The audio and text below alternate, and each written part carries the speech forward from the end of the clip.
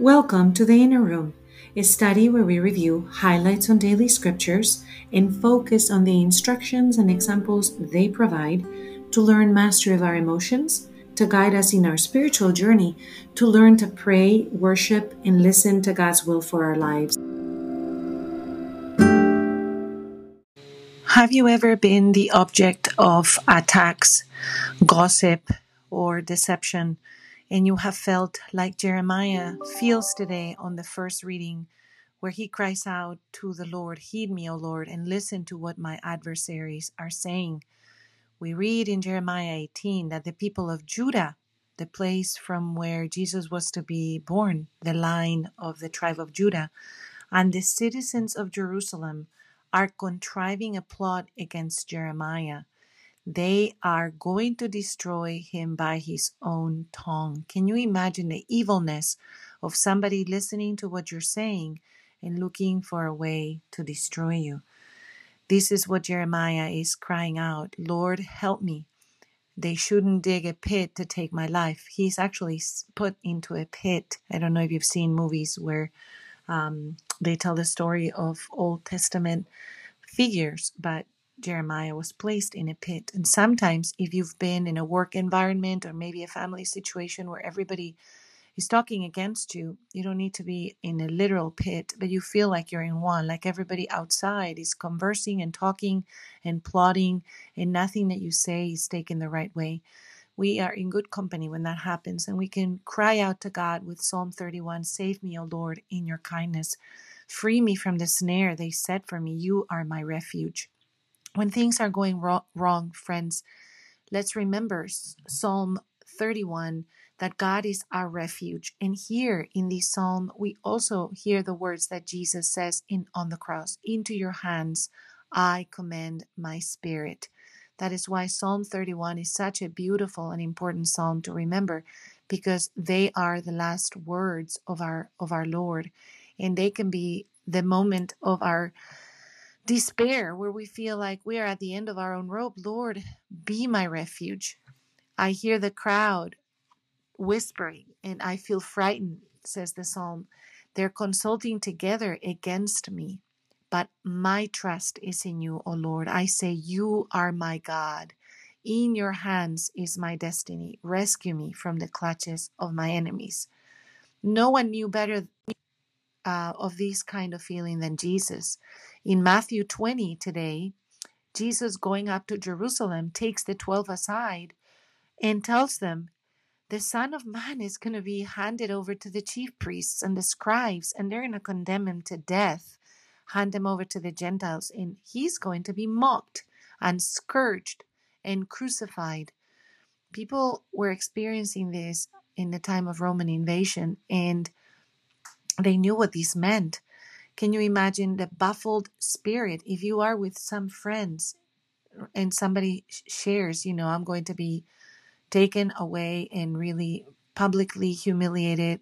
I'm going to be physically harmed, and I'm going to be killed in a very public, humiliating way. To this statement, we see the mother of the sons of Zebedee, which are John and James, approaching Jesus, doing homage, and Jesus asking, "What do you wish?" And she answers, "Command that these two sons of mine sit, one at your right and the other one at your left." And Jesus says, you don't know what you're asking, right? Because we think in such a worldly way that we want the best for our kids. Many of my friends right now are waiting for college applications for their kids, for example. And sometimes we want our kid to go in a certain direction. We are sure we want him to be to the university of so-and-so. And we can see God saying, you don't know what you're asking. If they were to go to that one, they might lose their faith, or they might become not people of God in some way, and they may end up in another one where they didn't think that they should be going, and yet that wish is actually misaligned with what God has in store for us. Jesus says, "Can you drink the chalice I'm going to drink?" And they say, "Yes, we can." And Jesus tells them, "Yes, my chalice you will drink, but to sit at my right or my left is not mine to give, for those is prepared to the Father." So there's this humility in our Lord saying, our Heavenly Father is going to be the one that tells what happens and in what direction our lives unfold.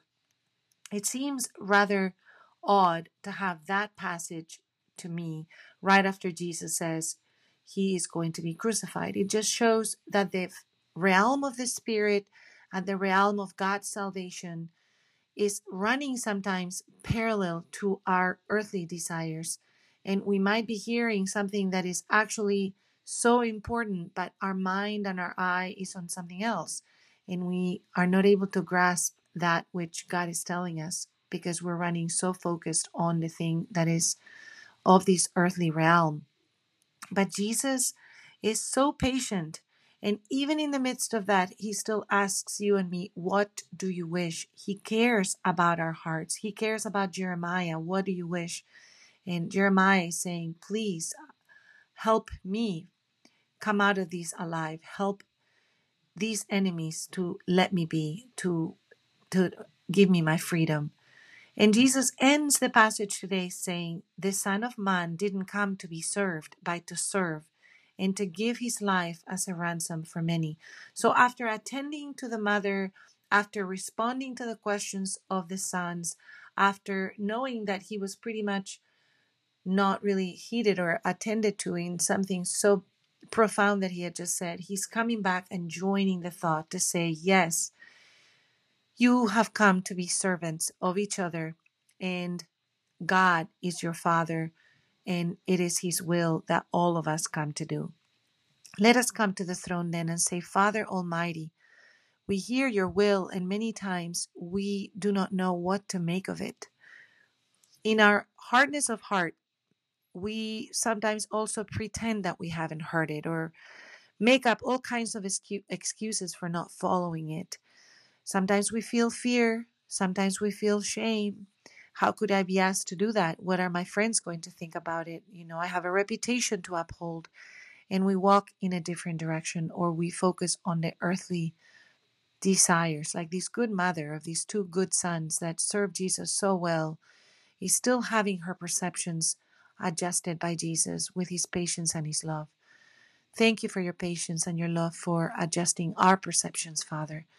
Help us to live in a way that is worthy of being children of God, and help us to do your will in the name of Jesus. Amen.